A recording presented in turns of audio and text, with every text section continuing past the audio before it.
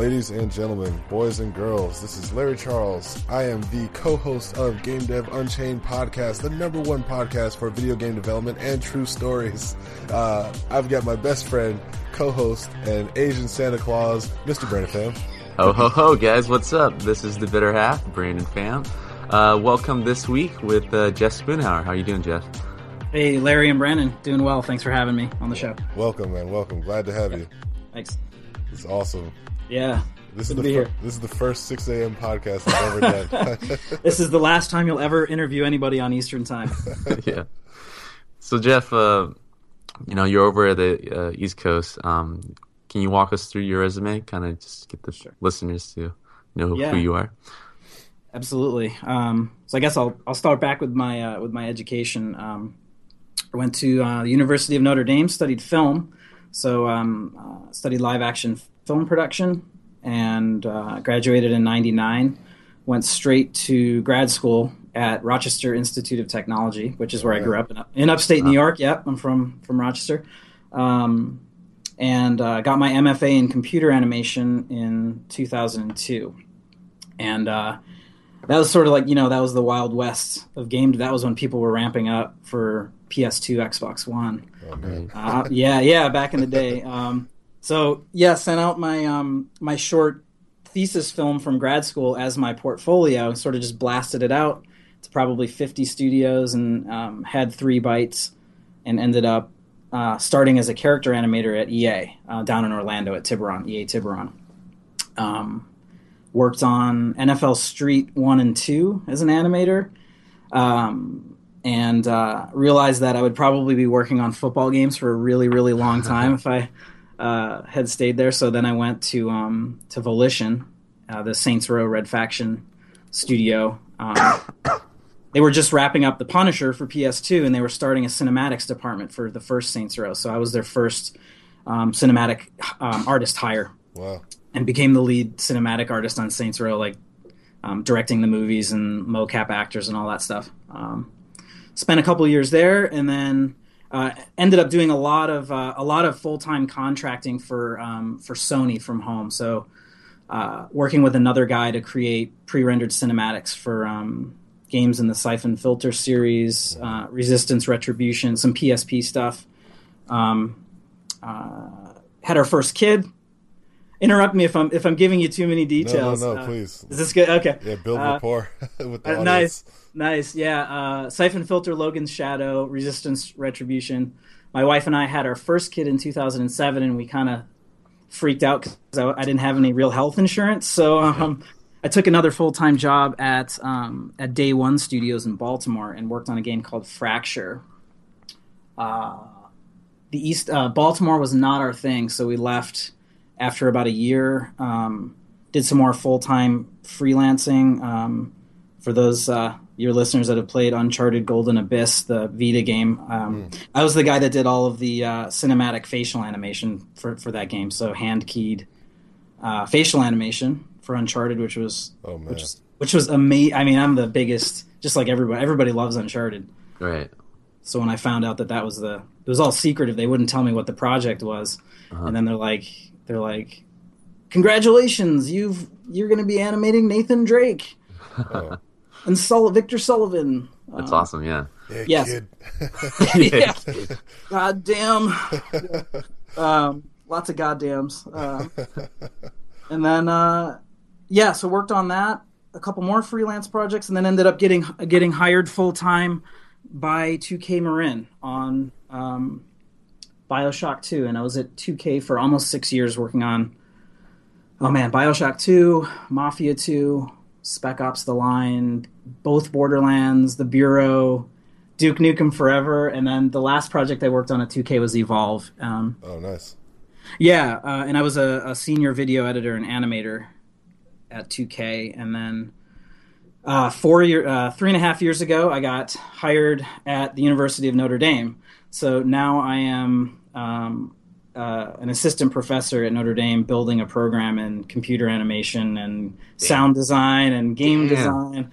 And that is finally what led me to doing full-time indie development. So that's it's been a good run. It's been almost 14 years now, which is crazy. Yeah, but in 14 years, I think you named 14 titles. Yeah, which is really unusual. Like, yeah, I was really lucky to all of the games I worked on shipped. Mm-hmm. Oh man, which is that's a perfect record. Who the hell are you? Perfect batting. I don't follow baseball, so I don't know what my. That's why Notre Dame hired you, man. You're batting 1,000. Is what they would say. Yeah, so I've been really, really fortunate to work with some amazing people. I'm sure we'll get to that, but yeah. So now I'm in my basement again, working on an indie game, and I'm and my office at Notre Dame is in the basement too. So I've had a hard time escape basements. That's where we belong, though. In the like basement. a true game developer. Yeah. But you don't live in your mother's basement. You made it out of that basement. Yeah. That's the one that counts. I have my own basement now. That I don't escape from. Mm-hmm. Oh man. So that's my story.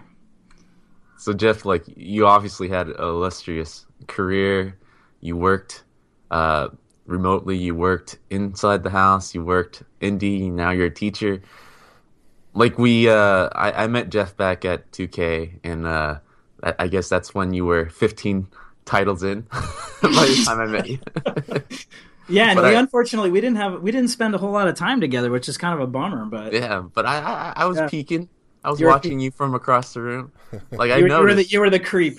I was creeping on you. The eyes above the monitor. Yeah, but this, I realized, I knew, like, you were really, really, really good. Like, you were one of those guys that I would tell Larry about, like, one of those dangerous cats that would know everything about game development, because you were you kind of handled the whole cinematics for us, like from animation, from modeling to lighting.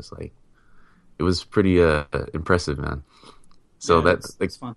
That came from probably your background of just learning every program and going through the track. Yeah, I mean, exactly. I think that really started back in grad school. What we did there is it was all individual CG films, so each person would make 2 or 3 short films over the course of grad school. So I had to learn all the processes, all the pipelines, which was just invaluable for me when I got to, working professionally. I wasn't super focused on one thing. Yeah. So, yeah. Well, that totally helps build your indie drive. Like, right now you're kind of like a 2-man team, right? On your team, on your own indie game. Yeah. Yep. So, the game I'm working on right now is called Anew: The Distant Light, and it's a 2-man project. I'm working with an incredibly talented senior software engineer and designer named Steve Copeland. So Steve's in LA, and he worked at EA, he worked at BioWare, Petroglyph, kind of worked his way up into senior positions and so 2 people, building an entire world. It's insane. Yeah. Scope, my friend, scope. Scope. Yeah. No, we have. Yeah, we and that's we would not even be remotely prepared for doing this game if we hadn't gone through the fire. The fire of lots of AAA games. We would never be doing this. So. We feel like we're in a pretty good position. Oh, that's awesome. When did you guys decide to come together on this project, and how did that happen? Yeah, that's a really good question. Kind of a funny story. So in July of 2014, I was driving with my family to a 4th of July parade, and a good friend of mine and former classmate, Tom Happ, so this is the guy who did the game Axiom Verge. I don't know if you guys have heard of that. Yeah, So Tom and I went to grad school together, and he was winning all these awards, and he was getting covered at E3. Oh, man. Yeah, that's one of the Larry and I have a inside joke with that, where it's like when we hear our friends, getting good news, and it's not malice or anything. It's like, we're so happy for you. Yeah, I'm so happy for you. Yeah, and you're like saltily clapping. Yeah. And I did not call him and say, "Hey, man, you looking for any? I'm looking for a new job. You looking for any new artists?" It wasn't one of those things. Yeah. It was like, it was like, Tom, I just started teaching. Like, I'm on the tenure track at Notre Dame. I have to start, like, as a part of my teaching, I have to do research. So I get to make indie games and for my research at Notre Dame. Which yeah. So I emailed Tom and I'm like, dude, do you want to make a game together after you're done with Axiom Verge? And he was like, I still have at least another year and a half of porting and stuff. But I have this good friend named Steve Copeland who just quit full-time AAA development to start his own indie thing. And Steve is looking for a creative partner. So he introduced Steve and I, and then that we started working together in the summer of 2014 on our game. All right. So, yeah. Mutual friend. Oh, very nice. And I've always found teaching like as a great side income that could become like a full-time thing, and especially with a family, right? You have 3 kids and everything. It's very hard to go quit cold turkey to go into AAA. Absolutely. Yeah, absolutely. I mean, I wouldn't be doing indie development professionally full time if I wasn't teaching. It's just, I mean, I have 3 kids, so there's no way. And that happens all the time with people with families. You get kind of, I don't want to say stuck in a AAA full time job, but I'll say it for you. You're trapped, dude. There you go. You are totally trapped. But it's just a huge financial risk. So the fact that I have a full time teaching salary allows me to relatively low risk take on indie development. But my partner Steve, he's all in on this. This is his full time thing. So yeah. Yeah, it's always good to have at least one guy who's 24/7 on it. Yeah, keep the ship afloat. Yeah. So a lot of this, I know that you did some remote work on a few companies. Is this something that you planned on, or it just happened spontaneously, or how do you get to work, out of the office? Yeah, and on big titles like that. I think for me, it started. You have to have this attitude of just being like, yes, I'm going to take some risks in my life. I have to take some calculated risks. So that's what happened with me initially. We had shipped the first Saints Row for Xbox 360 launch title back in the summer of 2006, and I was contacted by the art director that I worked with at EA. His name is Dustin Hanson, amazingly talented artist, great guy. He calls me and he was he basically just said, look, I have this contact at Sony Bend, the guys in Oregon, and they're looking for a group to create the pre-rendered cinematics for Siphon Filter Logan's Shadow. Right. Do you want to quit and work from home with me on these cinematics? And I'm like, yeah, I mean, I was ready to leave Volition at that time, so I'm like, this is an incredible opportunity. So yeah, that's when I started. I just said, yes, I'm going to do this and just take the risk. And I didn't have kids at the time, so it was sort of like, nice. Yeah, man, whatever. No one to hold you back. Yeah. Sorry, kids. Yeah, so that's really how it started, and I was bitten by the bug of just like commanding my own ship and like really creating. All the success and the failure was completely on myself and my partner. Like you can't, when you're contracting, you can't hide behind a team of 150, 200 people. Yep. It's like 2 or 3 people. Like everything you do has to be meticulously executed, delivered on time, on budget. So that's how I got started. And Sony Bend was my main client, and they just kept coming back for more. So that's how it began. Yeah. That's how it began.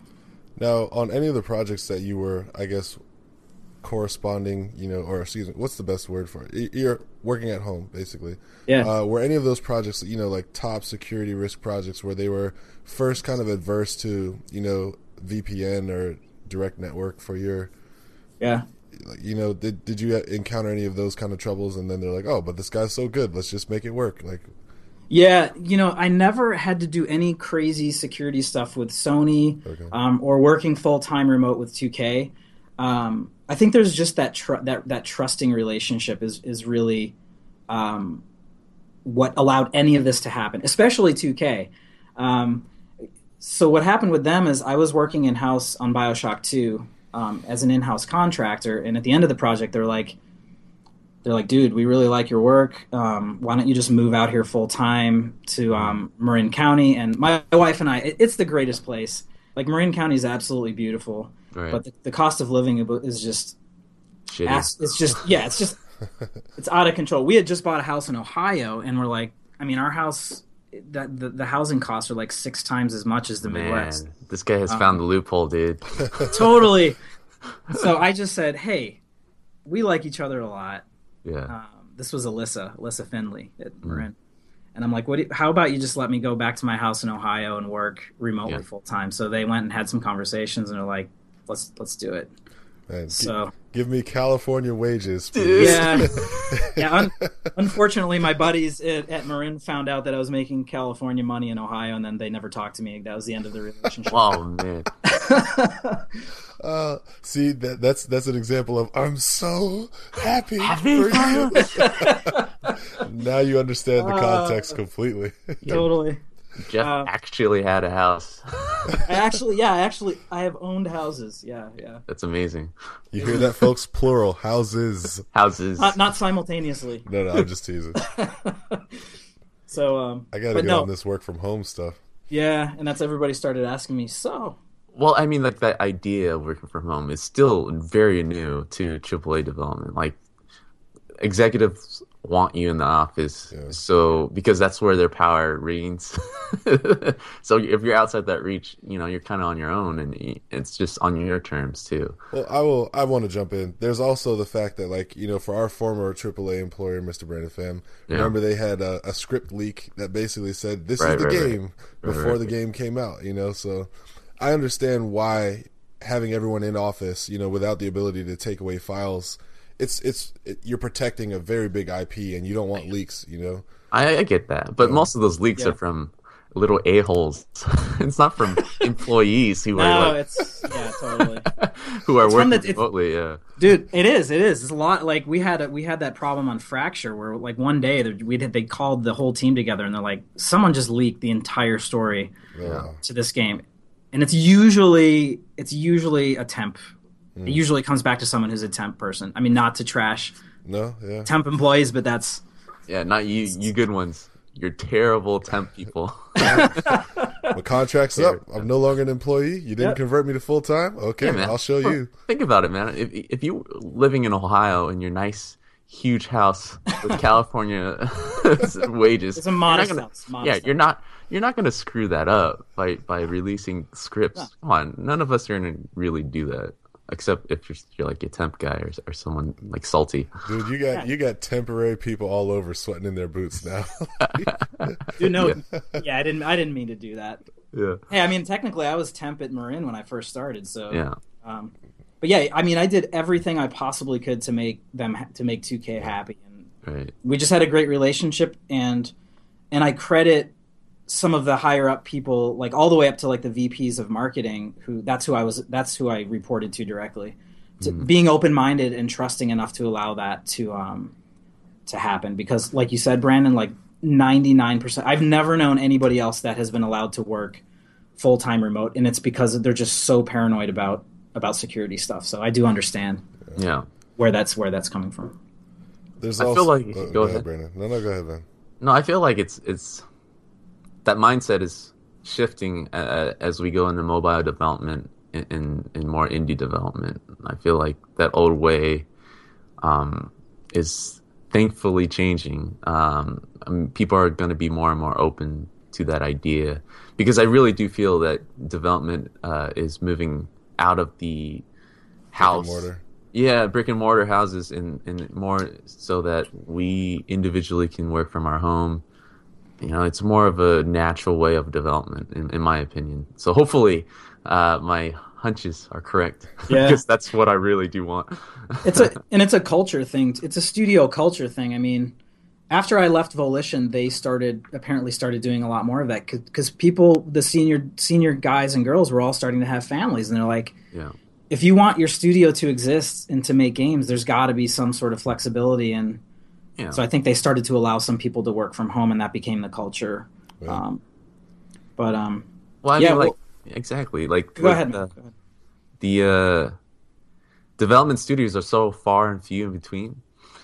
like it doesn't make sense to always move people out, and especially if you're like not in LA or not in San Francisco where it's very concentrated in game development studios. It is even more of a risk for the individual to completely move from their hometown. And what if something happens to the company? Now you got to move again. And most, in your 14 title plus career, like how many times have you moved? Yeah, totally. Yeah, moving is just, it's hard. Yeah, how many times have I moved? Let's see. I was like the typical every 2.5 year artist, getting bored and moving around. So, yeah, 2002 to 2004 was at EA. Moved to Champaign, Illinois. Was there for 2 years. Moved to Baltimore for a year. Moved to Ohio, back to Ohio for 5 years. Moved to San Francisco for a year. Moved back to Ohio, and then now we're in Indiana. It's in South Bend. So, yeah, I mean, not completely out of 5 moves. Yeah, that's very normal. Yeah, exactly. We're unfazed, but somebody out of the industry would 5 times. But you got to go with the friends. But it was. I tell people like it was stressful, but it was also moving around to studios a lot was one of the best things I ever did for my career because your network expands so much. You learn different development processes. And you just get to see different parts of the country and the world, which is awesome. So I don't think it's a bad thing, really. How does your family feel about that? Yeah, it's a good thing. Like my wife is, see that empty chair behind me? She's not there. No, and that's, I listened to your podcast from a month or so ago. You had a guy on talking about family and being in the games industry, and I was like, man, this does not get talked about enough. If you want to be a game developer and have a successful marriage and family, you have to marry someone who completely supports you and your passion for your art or your whatever you do professionally or else. Right. So she's been behind it, and I think looking back, she would probably say the same thing. Like, it's been a good experience, but we moved to Baltimore with a 2-week-old. Our first baby was 2 weeks old. It was brutal. So. Baby, do you want to eat? Do you want to eat? we got to go move, baby. Yeah, we're going to go work on Saints Row. Oh, man, that's too funny. Saints Row, bitches. Yeah, exactly. Man, I played the first Saints Row, like, I think 2 or 3 years ago. And all I can say is we've come a long way. And I don't mean that as an insult. Because I remember I didn't get to play it when it first came out. And, there's like Saints Row 4 now, and I hate to like play things out of the sequence. So I was like, let me go get Saints Row 1. I could probably get it for like $10. I was wrong about that. It cost me almost 30. So I bought it brand new. Okay. So I'm playing it, and I'm like, man, somewhere in the series, they definitely double, triple down on the comedy. But I remember playing it, I was like, oh my goodness, I'm so happy to see like how far gaming has come. Because remember Xbox came out, or Xbox 360, like, wow, look at Gears of War, this is such an impressive looking game, blah, blah. And now the stuff we're making is like clowning. I don't know. I just wanted to take a small moment to acknowledge the industry's overall growth, because that's cool. Oh, man. Yeah. And you forget too. I mean, you forget like what the games look like and how they play and all the mechanics, and it's totally. So that wasn't an insult at all. That was just a notice. You cannot. Okay. You can't offend. There's nothing you can say that can offend. How about to offend Saints Row? If you work long enough in the games industry, it's hard to be offended. You have to develop a pretty thick skin. Oh, that is for sure, man. So keep going. Ramp it up. Bring it on. So, you worked on pretty much since PS2 era, and to me, that era. I grew up in that era, and those games to me were like the best. Like that's when development was mostly about game design first, art second, and seeing the team sizes, the differences as you were going through. Like, what were the takeaways that you felt were changing, were beneficial, or cons to that? Yeah, that's totally true. So my first game in the industry was the first NFL Street in 2002. Nice. So I think our team, the entire development team, I don't even think they were outsourcing at that point, which is crazy to think about. What is that?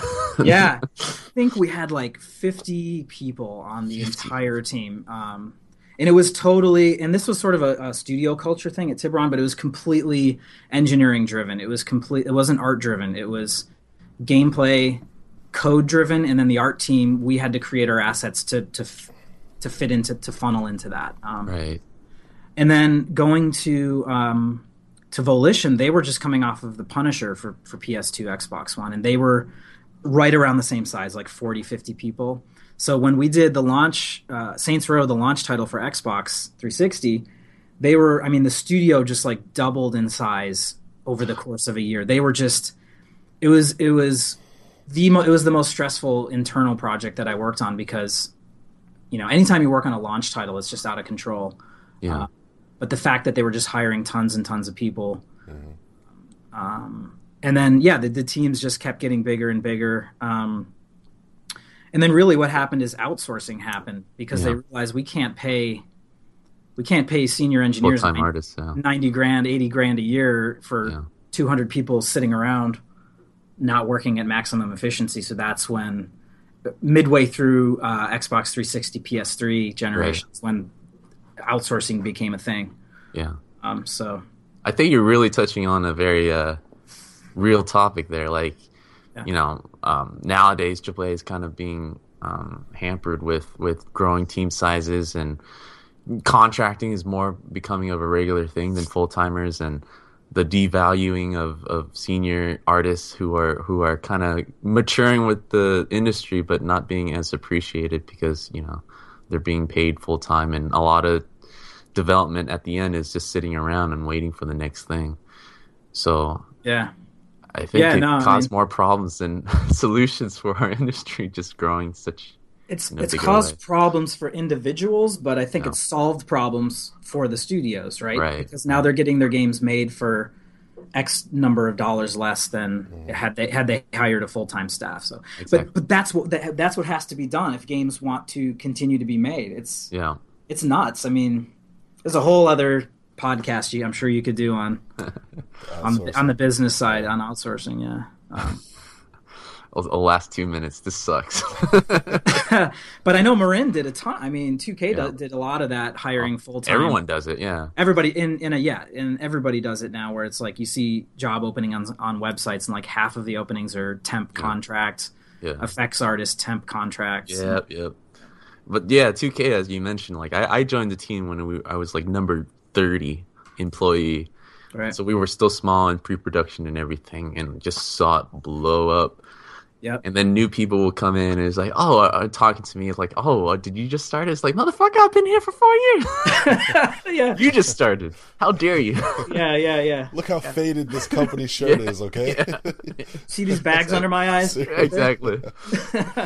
But it's a funny problem to have to see so many new people like just come in at once.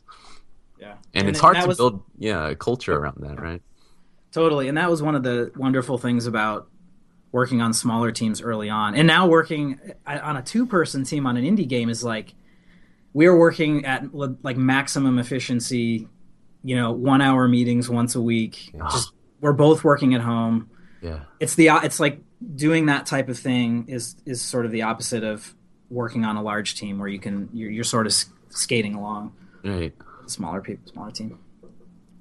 So how did the teaching opportunity come up? Like, how did that all develop?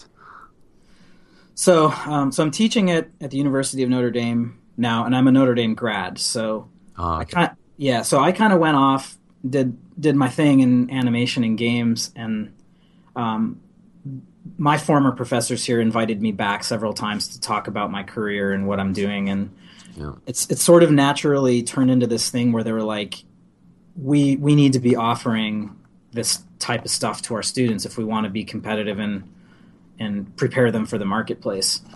And it was a many-year thing where we were talking, and then finally like a tenure track teaching position opened up. Someone retired in the film department, which is where I am. Right. And it just turned into this thing where it was a really quick thing where I interviewed with them, and they liked my plan or my vision for what I was going to offer, and they hired me.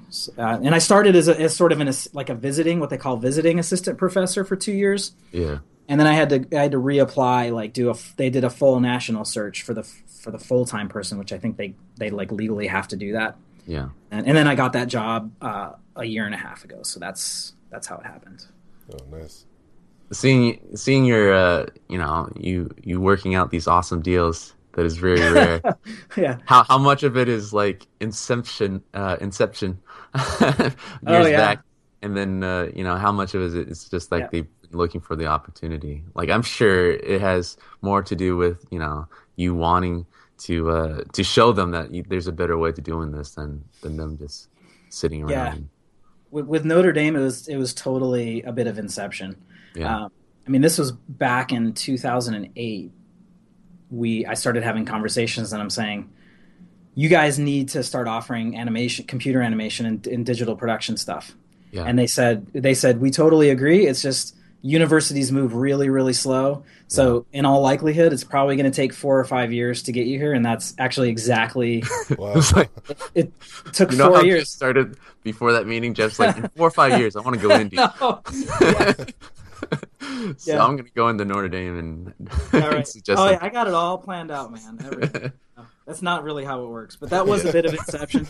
But everything else, man, I mean, you know how it is. Like, this industry moves so fast. Like, things are moving so quickly, and you just have to be able to make decisions quickly, Yeah. and be able to take risks. So it was more that than me just, like, contacting people and saying, hey, you know what you're really deficient in? Just happens to be something that I offer, Yeah. But you definitely are very, very good at doing these type of things that they need. And so I'm very happy for you, man, finding that Thanks. stability, honestly. Like I teach on the side right now, and I can see like the benefits of it, man. You go in, you teach these kids, inspire the youth, and then you can go home and work on your own shit. Yeah.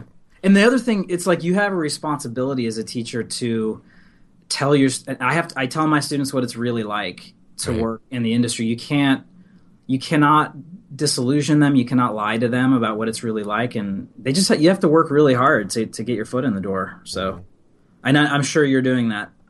We're trying to. you got to do that. Yeah. Man. We're trying to do enough so that they don't get burned out already before going in. But it's more like, hey, tread cautiously. These are the type of things you're going to see, at least with this podcast. Right. So I think this is interesting that, Notre Dame is offering, computer entertainment, classes or video game development classes as well.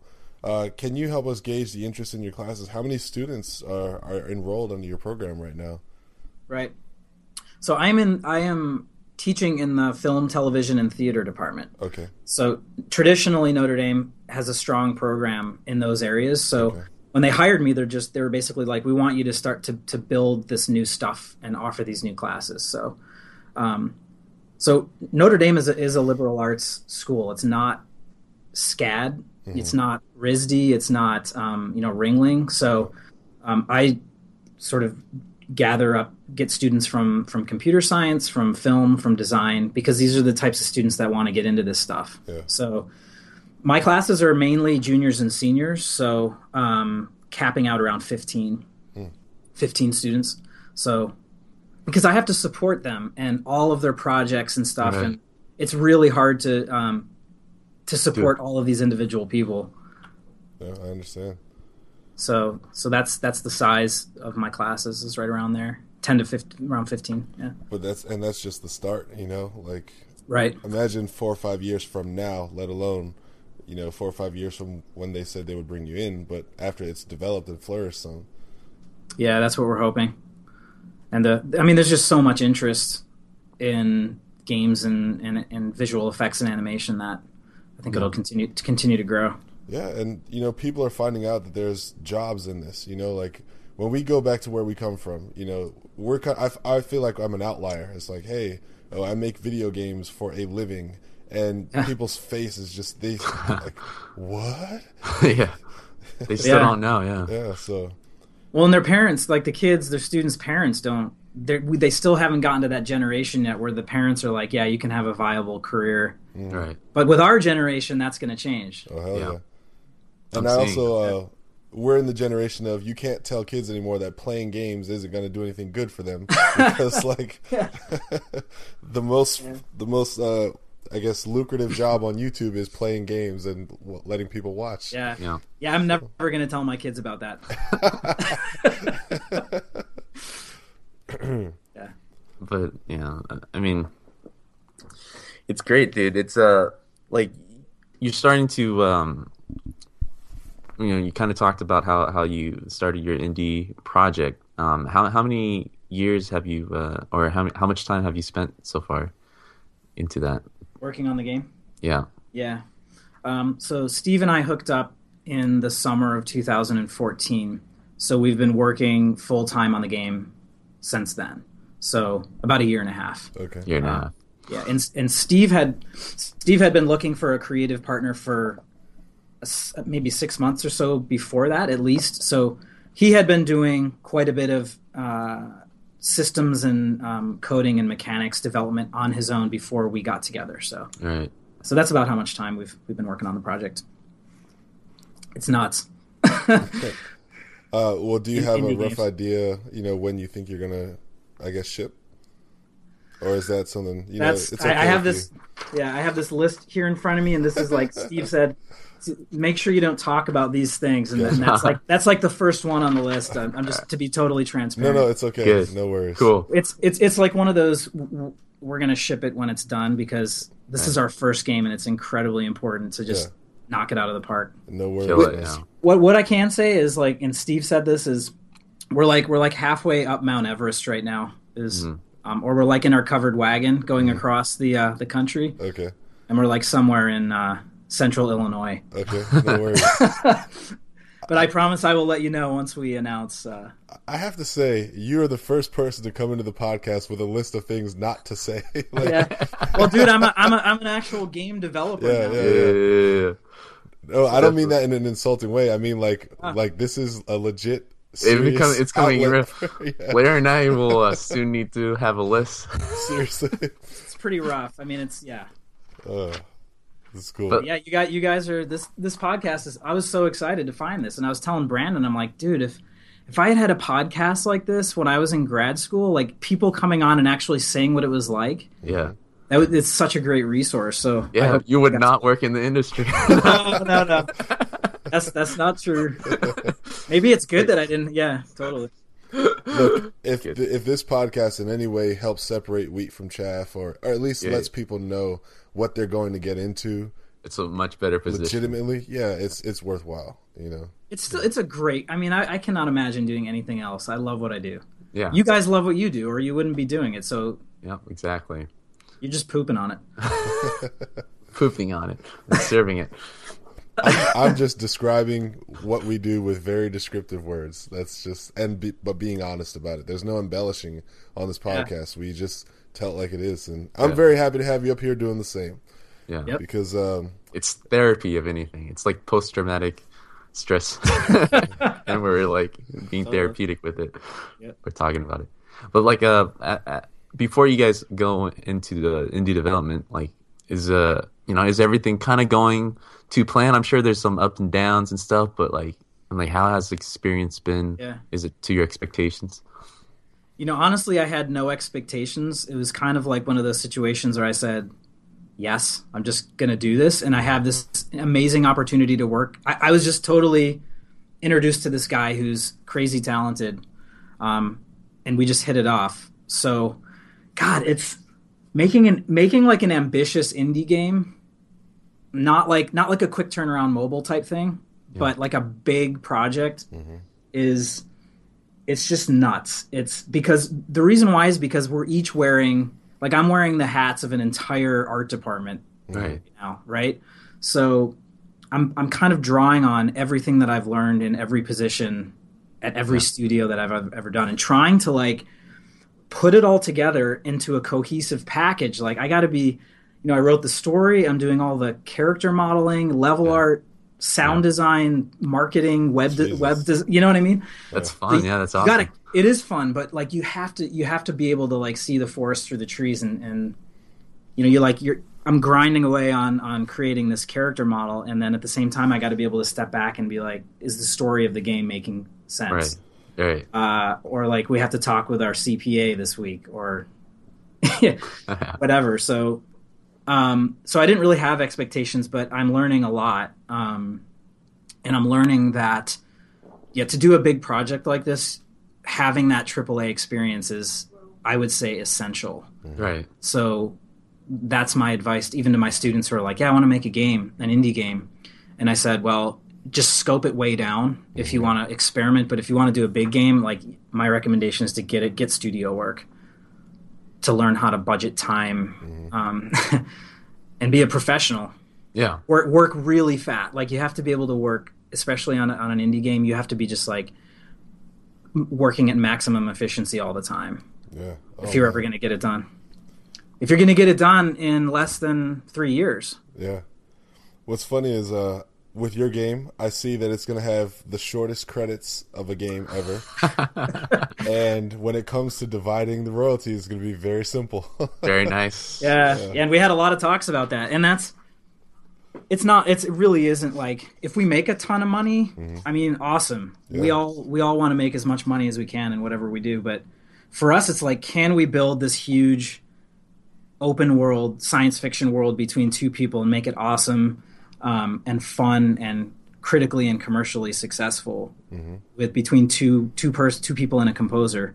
And we've spent a lot of time and put a lot of thought into like building pipelines and systems that will allow us to do that. So it's not like we're making the game in Unity. It's not like we just opened up Unity and we're using off the shelf tools built in. Like a ton of R&D time went into building stuff. So, well, can you take us through that then? Would you say, if you could just draw up a ratio for us, how much of your time was, actually planning to make the game or preparing to make this game, and then how much of your time was actually, okay, we got everything in place, now let's start developing? Yeah. Well, like I said before, Steve put in probably a year of his own time, full-time, developing some systems and mechanics in Unity. When I came on, he basically was like, I just need someone to do all the art and come up with the world and the story, which is a great opportunity. So we probably spent, before we really started like hammering away on full development, we spent at least, I'd say probably 6 months of I don't want to say, we weren't like working on spreadsheets the whole time. It was sort of like this, everything was sort of mixed together. But really full production started a little over a year ago. Right. Just, can we make this? And you just have to have that pioneering attitude of being like, I think we can. It's going to be really hard to figure out how to do this, but if we can do it, if we can like draw from all of our professional experiences and do it, it's going to be really special. And we're not going to have a lot of competition because there are very few people that are willing to do it, to like go the distance. So it was scary but fun.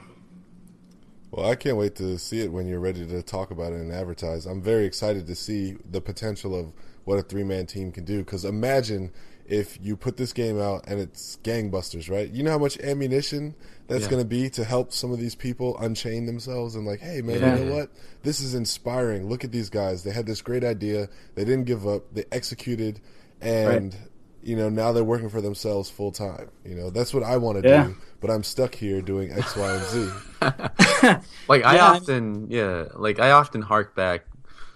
I know, with our experience through AAA, it helps us, realize scheduling and all this different stuff. But I often go back to see, like, what if I plucked that kid, myself from college, after graduation and let him do an indie project? Like, how much spark and motivation that person would have had. Like, the biggest thing with our industry is, like, there's a lot of burnout, right? Yeah. And a lot of it has to do with non-game development that burns us out. And so how, it'd be nice to skip all that and just gain the knowledge that is necessary and still keep that spirit that we had right out of school. Yeah. But I think for me, like, going full-time indie, I would have never done it if I hadn't had that studio experience. Because for me, it's like, I had 12 or 13 years of working full time on those big projects. I just got to the point where, like, I have my own ideas now, and I've had these ideas for a long time, and I think I'm ready to actually to do it. I don't want to work on any other person's vision right now. Like, I have my own vision for something, and it's time for me to just see if I can make it happen. So I'm not trying to defend big studios here at all, but there's just so much value in of course. And Larry, you were asking about the game. We have the game is public now. We have a website and some videos. Right. So if you don't mind me sort of plug it doing in, a little self promotion. Yeah. So the website is anewthegame.com. So that's ANEW thegame.com. Yeah. So we've got screenshots. We've got a link to YouTube, and about a month ago we started releasing some little teaser gameplay videos. So we'll put this all in the show notes if you listen. Oh, cool. Click away. Yeah. Looks amazing, man. Oh, thanks. It's nice that you were able to come in and like throw away the programmer garbage art. Sure, you're like, it's my time. You definitely need an artist right now. Yeah. So we're excited, and we haven't really publicly announced this yet, but so you guys are going to get exclusive. But we as of about a week ago, we are now officially licensed Xbox and PlayStation developers. Boom! So in your face, big time. In your publishers. face, yeah. So we were just accepted into ID at Xbox and the PlayStation's indie dev program. Yeah, so we're super excited, and it seems like it's going to happen. Dude, congratulations! It's going to happen, man. It's going to happen. It's happening. Congratulations! This is awesome. I'm going to follow, the develop, or I guess the rest of the development, but I'm kind of clicking around on your site right now. Sorry if I look distracted. No, go ahead. Absolutely. Yeah. That's great, man. Yeah, so congratulations. Working around the clock. Like so how much of it is around the clock? Like, how many hours are you putting into the game? How many hours are you doing in the school? Like, what's your schedule like right now? So, man, with kids and everything. Yeah, it really is nuts. I mean, and people ask me, how are you doing this? And I never have a good answer. It's just like, I just try to get through each day, It's just booked all the time. I mean, I get up at 7 in the morning. I help get my kids out the door, get them clothed and breakfasted and to school, and then I start going as fast as I can, basically all day long. I teach in the mornings pretty much, and early afternoons at Notre Dame. So when I'm done teaching, I just go straight back home and work in my office. Just crank all the way up to dinner, help get the kids to bed, and then start working again. Yeah. Hang out with my wife for a little bit. For 15 minutes, yeah. Gotta keep that going, yeah. But yeah, I mean, hours a week. I try and work really, use my time really efficiently and work really fast. So I don't know, probably on average, maybe 50 hours a week. Right. Because I don't want to burn out. Yeah. You guys know. Yeah. But this is like 50 hours. 50 hours after teaching and parental duties and. That's total. I would say probably 50 to 60 hours total with everything. All right. Oh, okay, gotcha. Yeah. No, not 50 hours and then all the other stuff. I would be dead. I was like, what? I'd be totally dead. I would actually be dead. I didn't graduate with a math major, but like 37 hours a day. Yeah. This guy is. But it's a different thing though. It's like it's you're working 50-hour weeks. Not for someone else's vision, but for yourself. Exactly. That's totally what it is. That totally switches, yeah. Yeah, and I'm like, when I'm in front of my computer at home doing art for the game, I'm totally at peace. Yeah. That's when I am at peace. It's quiet. I have my music going, and then that's like your zen. You guys know exactly what I'm talking about. Yeah. It's such a great thing, dude. It's aspiring, dude. That's every development just dream to work on your own shit. Pretty much, it's like it's what we do every day just to make sure that we get there. Every single game developer we know has that game idea that they're like, as soon as I get 2 or 3 more cool people that I can trust, we quit. We're gonna do this. And I hope that more of that happens. Yeah, same. It is a big risk. It's a huge financial risk, is what it is. I think Right. is what is frightening, especially for people with kids. I mean, Yeah. you can't put your family at risk just because you want to make an indie game. Yeah, you got to be sure bets with stuff. You can, you totally could. I mean, you'd be a total ass, but Tell your kids to stop eating so much. yeah, one of the parents has to be making money. I mean, yeah. it's Yeah. like basic economics. Yep. Oh man. Yeah, so we're really excited, and it's just so much work, and it's a lot of stress. A lot of it for me now is just balancing my. It's not so much the development of the game; it's like everything surrounding it. It's like Yeah. making sure I'm being a good dad and a good Yeah, husband, yeah. and like life balancing stuff. So Man, life balance is something that the game industry as a whole needs to just adopt and pursue. Yeah. Because- Well, I mean, life oh. is work. Work is life. but what balance are you referring to? Yeah. That's it. And the reason why you guys are laughing is exactly why I bring this up. Producers will say, "No, everything's balanced. Look, You don't need the Ford housing. You can sleep here at the office. we know, have food in the kitchen for you There's guys." food in the kitchen. What are you talking about? The best Oh, man. people the best people like managers and producers that I've worked with are people that have kids Yeah. because they They understand. have to. They have to understand. They understand what it's really like, and they have respect for you and sort of your time and everything. So, yeah. All right. Well, speaking of time, it is break time. Let's run a commercial, and we will be right back with more Game Dev Unchained, the podcast. Hey everybody, it's Larry here from Game Dev Unchained, the podcast. I just wanted to take a moment to thank you very much for being a subscriber, a fan, or a listener. And we would like to keep in touch with you all. If you have a moment of time today, please go to www.facebook.com/GameDevUnchained. Give us a like, drop a comment. This is going to be where you will get all the updates. We're going to ask questions. We want to get feedback. We want to see support. We want to build an audience. Game Dev Unchained, the podcast. We are on Facebook. It is live. And welcome back. Thanks for sticking with us and not giving up. This is Larry Charles. This is Game Dev Unchained, the podcast, and we're going right back in with Jeff on how to be awesome at indie development from your own home. Yeah. Get Or a the soundproof. basement. Yeah, get a soundproof door. Yeah. That's it. So, Jeff, as a co-host talking to you, and as a listener talking to you, you don't sound very jaded. You've been through it. Experienced. You sound experienced, but you maintain that positivity that we all always want to, hit. Like, what's your secret, man? Like, has it been just working out of the office, away from it all, or was it more like just being, eyes on the goal, that kind of thing? Oh man, I've definitely gone through my phases of crustiness for sure. I'm pretty positive now because I'm doing my own thing. Like it's my project. It's my vision. Steve and I, working on our thing.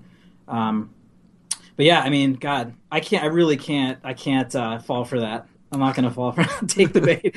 Yeah. I mean, really for me, it was, staying positive is just kind of making adjustments. So if when I felt like I was getting like really stressed out or just angry or not happy, that's the time when I would make a move. That's the time when I would say, I think it's time for me to try out a different studio, work on a different project. Right. But always do it. Always leave your studio with that door open. Right. Exactly. And on a good because I've had so many. I did a ton of work for Volition on all the Saints Row games as a freelancer because I left on good terms with them. But it's just sort of being in touch with the way that you feel and the way that the direction that you're going in, and then making adjustments. So, Right. With a smile. like the worst is when you work. You guys know totally what I'm talking about. You're working with someone who's just like poison. Yeah. You know what I mean? Like they're always complaining. You go on your walk, man, your 45-minute walk around the whatever at lunch, and like they're just complaining the whole time, and like that's gonna bring you down. So you got to cut sucks. those. Yep. You understand, but it's like, bro, I walked out of the office so I don't have to hear this shit. Yeah. Why are you telling me this stuff? Yeah. Trying to bring my anxiety levels down. It's I really do feel like part of HR department needs like a therapeutic. I don't know. I feel like when even if they're a part of the system in some way, it might be not good, but there should be some kind of place where you can invent healthily without infecting. It's actually better for the studio, like where you're not poisoning the well in that way, but like more of a positive. Well, you're right. But then you're not working. Yeah, you're not working. But I mean, honestly, you're gonna retain more people. Yeah, you are. Have more positive, because a lot of people don't know how to deal with this type of stuff. They don't know how to deal with stress. They don't know how to deal with stuff that isn't going their way. And if a bunch of untrained employees are just mingling, it just makes it worse. Yeah, because if you look at it this way, let's say there was an outlet for this type of thing, then that individual who more or less would have been poisoning the 7 or 8 people going on the walkabout could vent to some sort of professional listener, or you know what I mean? Like you can stop, I guess, the flow of negativity, or at least try to fix it. Yeah. Yeah. I don't know. Yeah, stress. Go ahead, Brandon. No, go ahead. No, I was just going to say stress management is incredibly important. I mean, I dealt with that a lot earlier in my career, like really bad anxiety type related stuff. And I thought I was the only one dealing with that, but then it turns out there's a lot of people in these high pressure, like games development is a really high stress, deadline driven thing. There's a lot of people dealing with that. So you're running your corner and you see other people breathing in their brown bag. Yeah, totally. Yep. My barometer for that kind of thing is after a team meeting, do people just go immediately back to work, or do they go on a walkabout?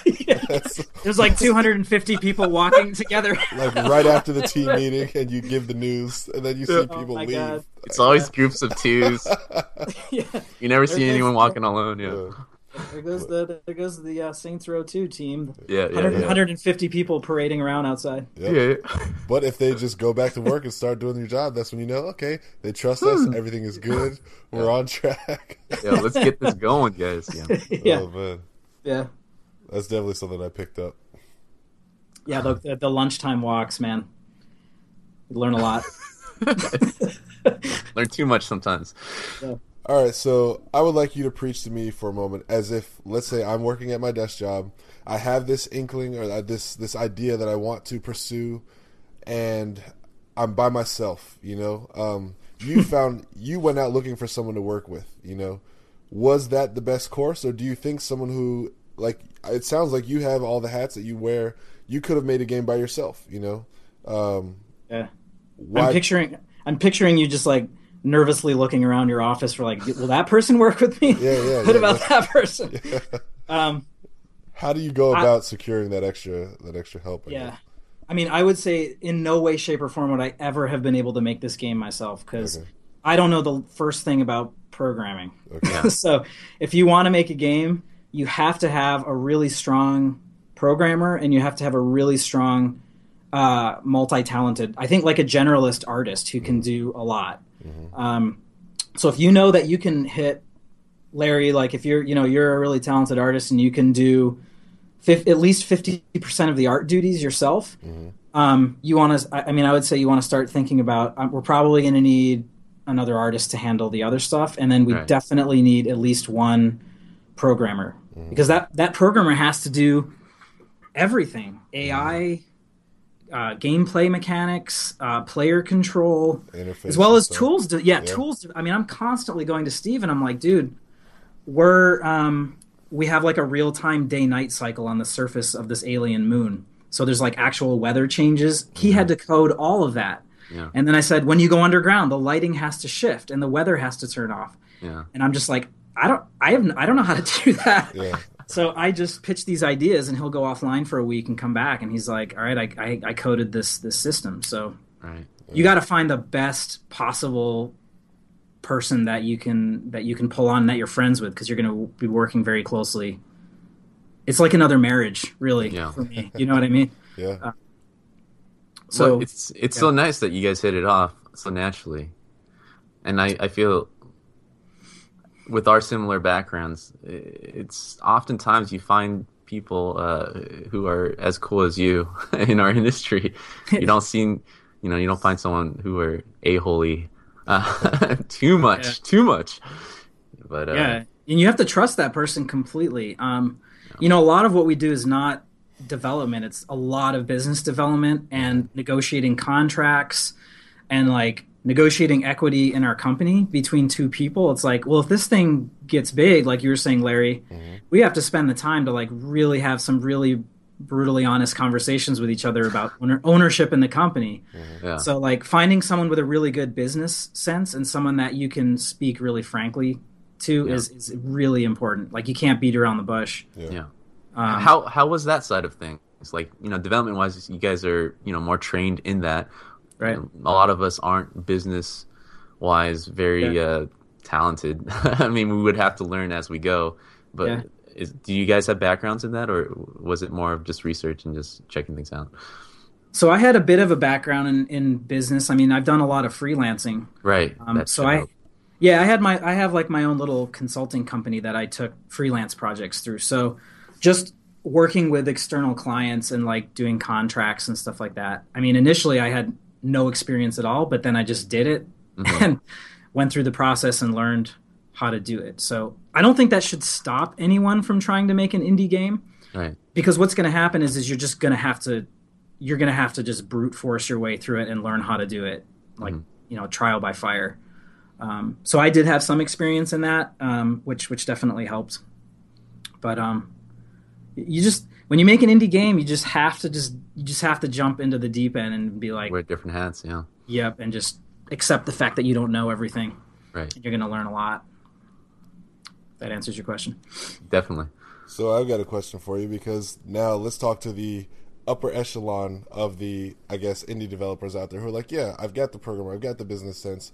I think the common area where most indie games are unsuccessful is they don't go into it thinking about marketing and respect it well enough. And absolutely. I heard you say, like, marketing, that, you're going to be doing marketing as well. I guess, what's your standpoint on the value of marketing for an indie project, and how important do you feel it is? It's incredibly important. And I also feel pretty blessed there too, because I worked for the marketing department at 2K. So I did trailers. I was doing the trailers, putting their trailers together. So this guy, dude. One man army. I'm turning red. This guy's Solid Snake, dude. Snake. It's super important because, I mean, and that's what we're sort of running into now, is the competition in the indie space is just brutal. I mean, there's just way too many games coming out, and I realize that I'm contributing to that. But just getting your project in front of people and getting eyes on it is one of the hardest things to have to do. So so having a website, a professional website, having a really good Facebook page and Twitter page, a YouTube channel, like, you have to do all of that, or else nobody's going to see it and nobody's going to care. And it's been really, I've learned a lot. I mean, I'm the marketing guy, so like, I sent out tons of emails, right? This is our project. This is coming from these senior developers of XYZ, to all the like IGNs and GameSpots. Didn't get a single response back from the big boys, but we have gotten quite a bit of coverage from some of the smaller websites, and like, that's something that no one tells you as an indie developer. That's so. Don't expect to hear back until like your game is at PAX or your game is at E3, or for us, I think becoming Xbox PlayStation developers is going to help us out a lot. Of course. But initially, the odds are completely stacked against you as far as people seeing your project. But for us, we knew that we wanted to do that because we're going to be kickstarting our game. Right. And let's get into that. Another exclusive? That's another exclusive, yeah. Boom. Look at this. So we're going to be kickstarting in a couple months. So that's a whole other thing. You have to build a huge following of people before you even kickstart, or else it'll fail. It's like, so you have to have a community of people following you before you kickstart. So it's, right now, that's the big challenge for us and for me, is basically like working on the game. Right. There's so many other distractions. Right. I just try to focus on the game like 90% of the time, and then do the other stuff. So you're mentioning your Kickstarter in a couple months. Is that because that certain month is special and it just needs that much preparation for, or is there a certain reason why that's set there? It's mainly just because where we are in development. Okay. We finally got to the point where we had content that was really professional and really cool, and we knew that it would get people excited.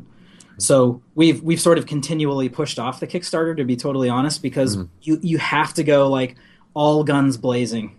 Yeah. You cannot hold back. Like, nobody knows who we are, so we got to put something out there that's just incredible. So we feel like we're, maybe 3 or 4 months out. Nice. And we'll be able to knock people's socks off. So. Oh, yeah, man. So it's been an hour, and I must say it's been an honor and a pleasure, as always, but I always mean it. At this point in the time of the podcast, we shut up and we give you the microphone to just speak to the audience and promote or advertise any one thing that you're really excited about. I'm pretty sure I already know what you're going to say, but that doesn't mean that I don't give you the right to say it. So, sir, our audience is yours. Awesome. Yeah, first of all, thanks for the opportunity. This is a ton of fun. If you ever need any more, you want to check in again, let me know. Oh, how about closer to your Kickstarter? Yeah, definitely, dude. Let's do that. Yeah. Gosh, I mean, the other thing you can't be afraid of when you're an indie dev is self-promotion. Yeah. You got to promote yourself a little bit. So, you got to pour it out there. Yeah, we are really excited about the game, and we think it's going to do well, and people are going to have a lot of fun playing the game. So, again, I guess our website is Anew the Game, so it's anewthegame.com. And towards the bottom of the website, we've got a Facebook, Twitter, and YouTube account. So please, if you're interested, if the game looks cool, I mean, I'm not going to, I can't force you to follow us, but if it looks like something you want to play, please do follow us, and don't be afraid to post on our Facebook page and stuff like that. So that's the promotional part. Kickstarting in a couple months. And man, I hope this podcast blows up. Because you guys are, this is a good thing. Like, this is important. And I know it's a pretty unique thing that you're doing. So I hope that you guys market your podcast and like get it out there in front of people. Because it's I think it's an underserved market like that you guys are making your podcast for. So I hope that you guys continue to grow your audience and educate. Yeah, definitely. If our fans aren't lazy and share it, then we'd be good. That's what I'm talking about, man. It's hard. It's hard to grow an audience. Yeah. No, dude, our fans are pretty good so far. Like, our fans have been awesome. Yeah. Every now and then we get somebody who's like, "Yeah, we really like what you're doing," and I've shared it with like all my friends, and I just like, "Man, thank you so much. You don't have to." It's really good. Yeah. That's exactly what we feel. It's like each and every person, when I see a new like on our Facebook page, it's like it means so much to know, like, yeah, one more person likes or subscribes to our YouTube channel or our Twitter account. There are two human beings making this game. Yeah. It's not this corporate machine. So it really does mean a lot. So yeah. To us at this level, we care about every single individual who is behind us, cheering us on. Yep, absolutely. So thanks for the opportunity, guys. No, thank you for the opportunity. It's the opposite, man. This was awesome. Nice. Thanks, guys. Well, I'm going to sign out first because I'm the one that's talking. Larry Charles, thank you for watching or listening and taking part of Game Dev Unchained, the podcast. I'm out. Hey, this is Brandon Pham. I'm out. See you guys next week. Thanks again. Jeff Spoonhauer. All right, guys.